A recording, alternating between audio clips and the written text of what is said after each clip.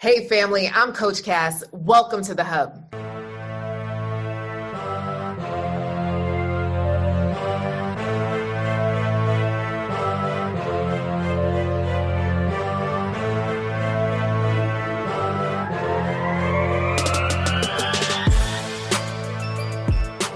On today's show, I have Gail, who's a mental health counselor, a veteran teacher. She's 39 and she's single, y'all.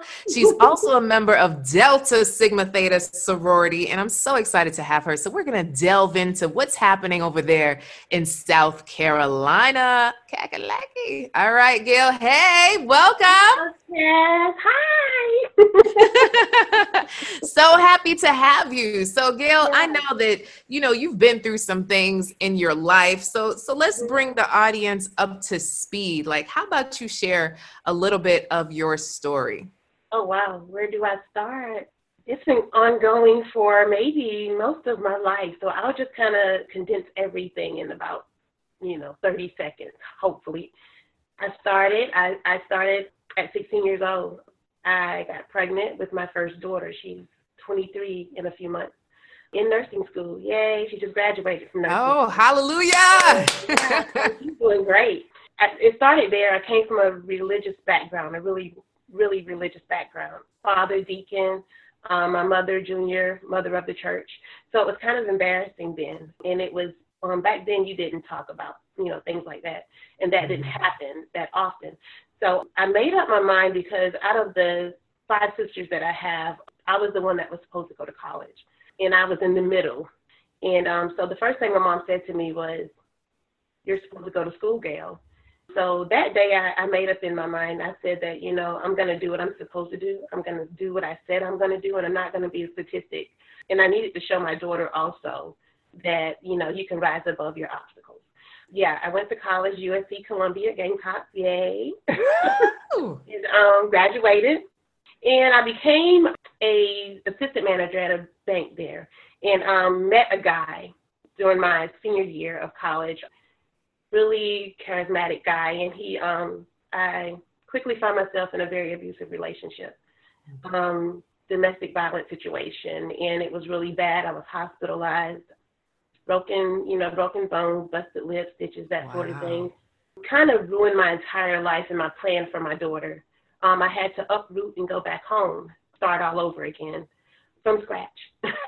Wow. And so I did that, and that's how I became a teacher. I decided that I needed to tell my story to young people and also to the women of the world. I became a teacher 13 years ago, and since then I met a guy. Same type of situation. I married him, though. That's where my 10-year-old, came into this world. That was a blessing from that marriage, but it was a really bad marriage. It wasn't good at all. There was some abuse in the marriage. There was physical abuse. There was also not a lot of physical abuse, but there was a lot of verbal abuse, a lot of cheating. So I lost myself in that marriage. There did some things that I'm not proud of because of low self-esteem and things like that. And then I find myself out of that marriage, coming out of that marriage, but still very broken. Had no clue who I was anymore, what I need to do with my life, just kind of living a slow death. Basically, I was, alive, but still dead inside. Contemplated on suicide for a while, actually planned it out. Wow. And I sat in service one Sunday, and my pastor gave me the scripture, Jeremiah 29:11, and that scripture changed my life. And that's why I decided to take my life back. Amen. Tell Gail again, teach my kids that you can, again, rise above anything. Yes. And take your life back as well and love yourself. Woo. And I honestly say today that I'm there. I'm in that place. I'm single, and I love life. You have to look at the good things in life. And so many of us as women, we stay so focused on the negative, so we can't see the positive, and we have to grab hold to those positives and just work it, just live it. That's what I've been doing. Oh my goodness. For those listening, you guys need to also watch the video because Gail is killing it in this bright yellow. Is that a dress or a shirt? Oh, it's so nice.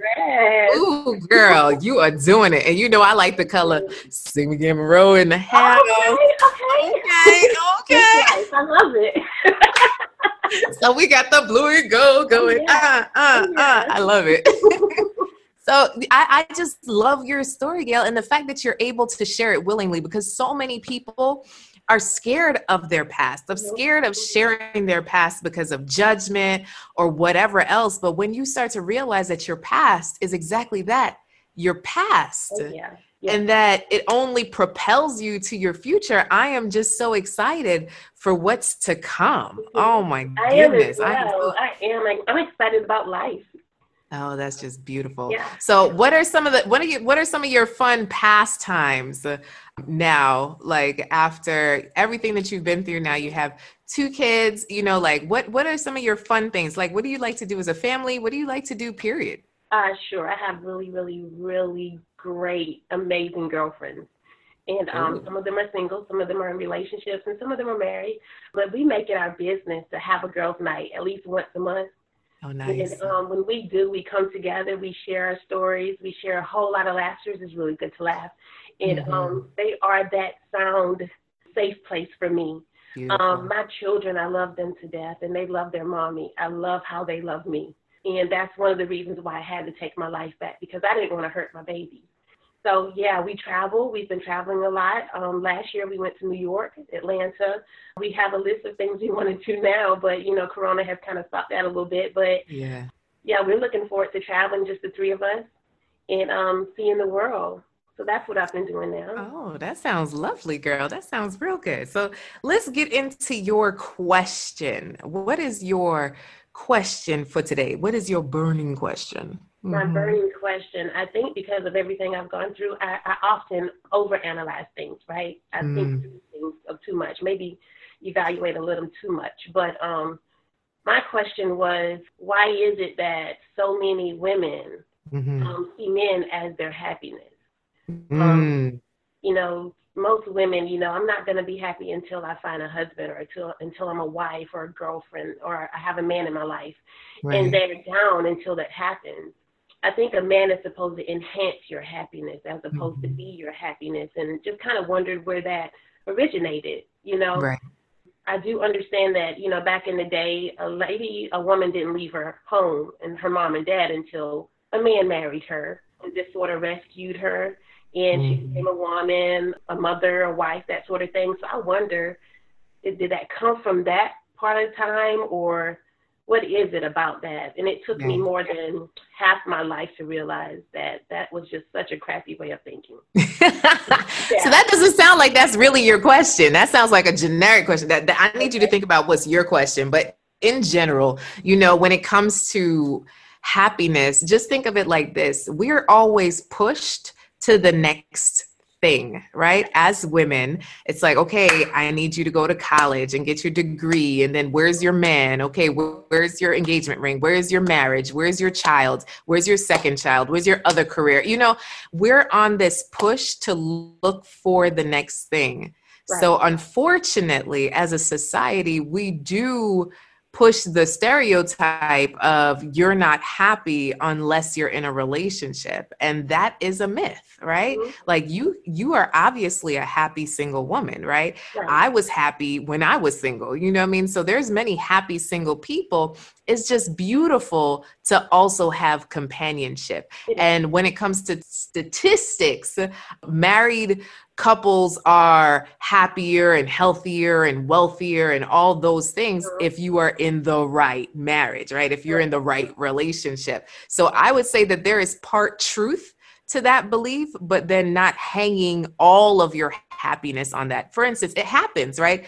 I know for a fact of marriages where the wife would look to her husband to make her happy when she's sad, to be her sounding board when she's mad. And, in ways their relationships were tested because they were putting too much on a man instead of God, right? So sometimes we forget the true source. We forget, where our eyes should be. And then it's like, okay, this person is here with me to do life with me, not to provide a life for me. Correct. Yeah, I agree. So Any personal question? Okay, so I'll give you that. How about that? So right now I'm single, and I tell people, they question whether or not, am I wasting myself away? Are my standards too high? Do I have commitment issues? That sort of thing. I just call it just being careful. I'm not willing to settle like I have in the past. But I found that, and this is going to sound funny, but they don't make men like they used to. They changed manufacturing companies. Is that what you're saying, Gail? They don't make them like they used to. I feel like there's some ladies listening right now that might agree with you, girl. Like, I date casually. I date often, but I can never make it to a second date because, if I see the slightest inkling of a red flag, I'm out of there. I don't answer the phone anymore. It's over for me. And that's how it's been for years now. And even with the ones with potential, it ends up, the true colors end up coming out. And I just rather be by myself than, with someone that I feel I'm settling with. So why is it that men, I guess, it seems like the ones that are of quality are taken? You just kind of have the leftovers. Oh, snap. Leftovers. Nobody likes leftovers. Oh, man, Gail. And this is so timely because I actually am doing a workshop tonight on unrealistic expectations and how to have a fulfilling relationship. So you're invited.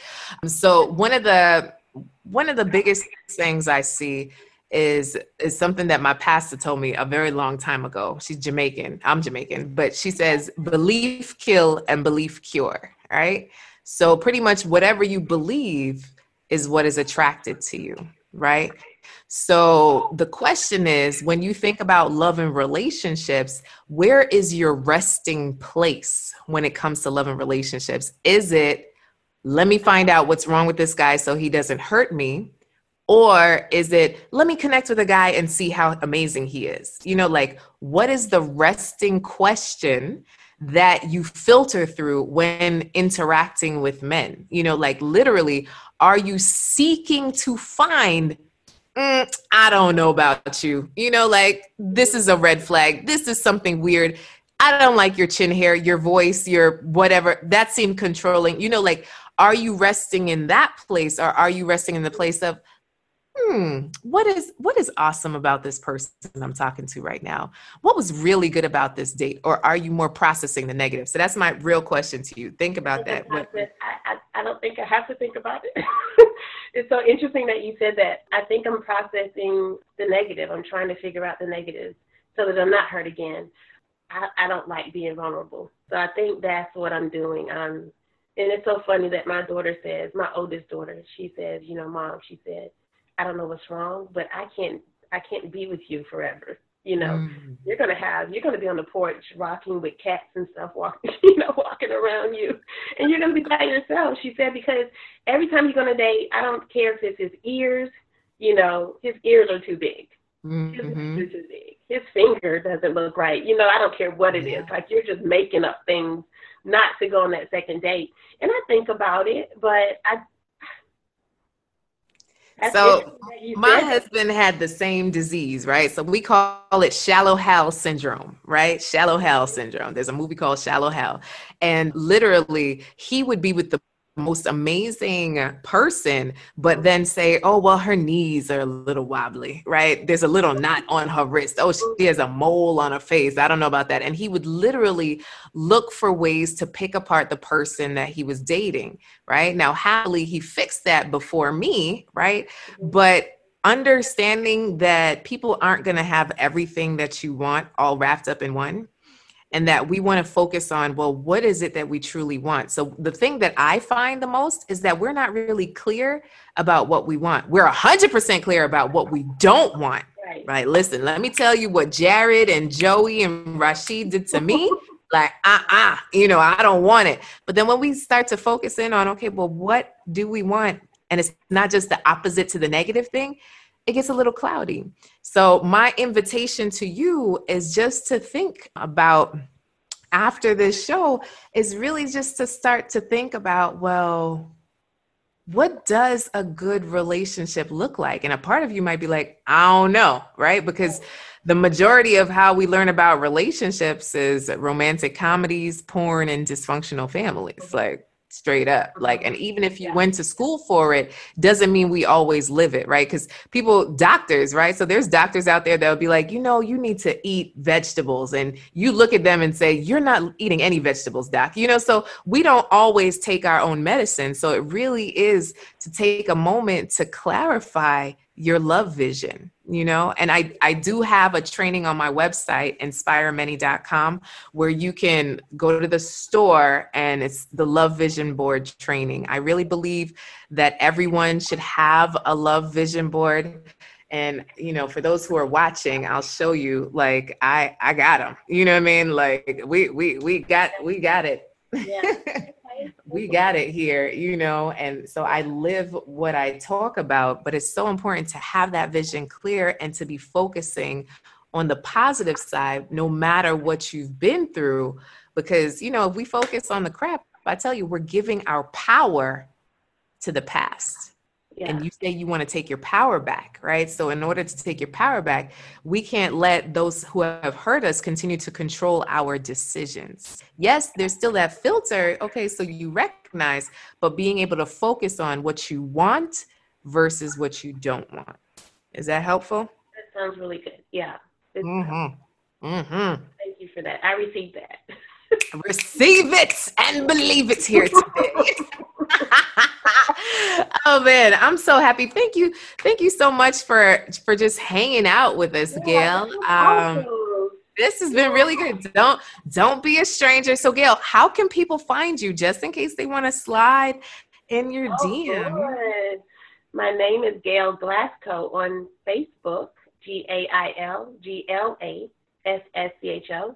I'm also on Instagram, Incognito12. So yeah, you're making me blush. Girl, you are cute. And I just see nothing but God's goodness in you. So I know it's only a matter of time until you connect with the right person for you. You know, it's all about the filter that we see love through, is what I really see is the epidemic across this world, is that we just have the wrong lens when it comes to love. So it's just being able to clear it out, you know, and say, okay, I can see clearly now, the clouds have gone. Love it. I love it. Oh my goodness. I love your energy. That's awesome. Yeah, I need more friends like you. Hey, I come and knock on my door. I'll be your friend, girl. I have amazing friends. I can't say that. All right, family. So I just want to say thank you for tuning in to another episode of the Coach Cass Show on the Hub. This has been great. So hopefully you too got something from what Gail shared. You know, no matter what you've been through in this world, no matter what relationship you've been through, that there's still possibilities for amazing love to come into your life. But the thing is, do you see it and can you receive it? Things that make you go, till next time. Bye, guys.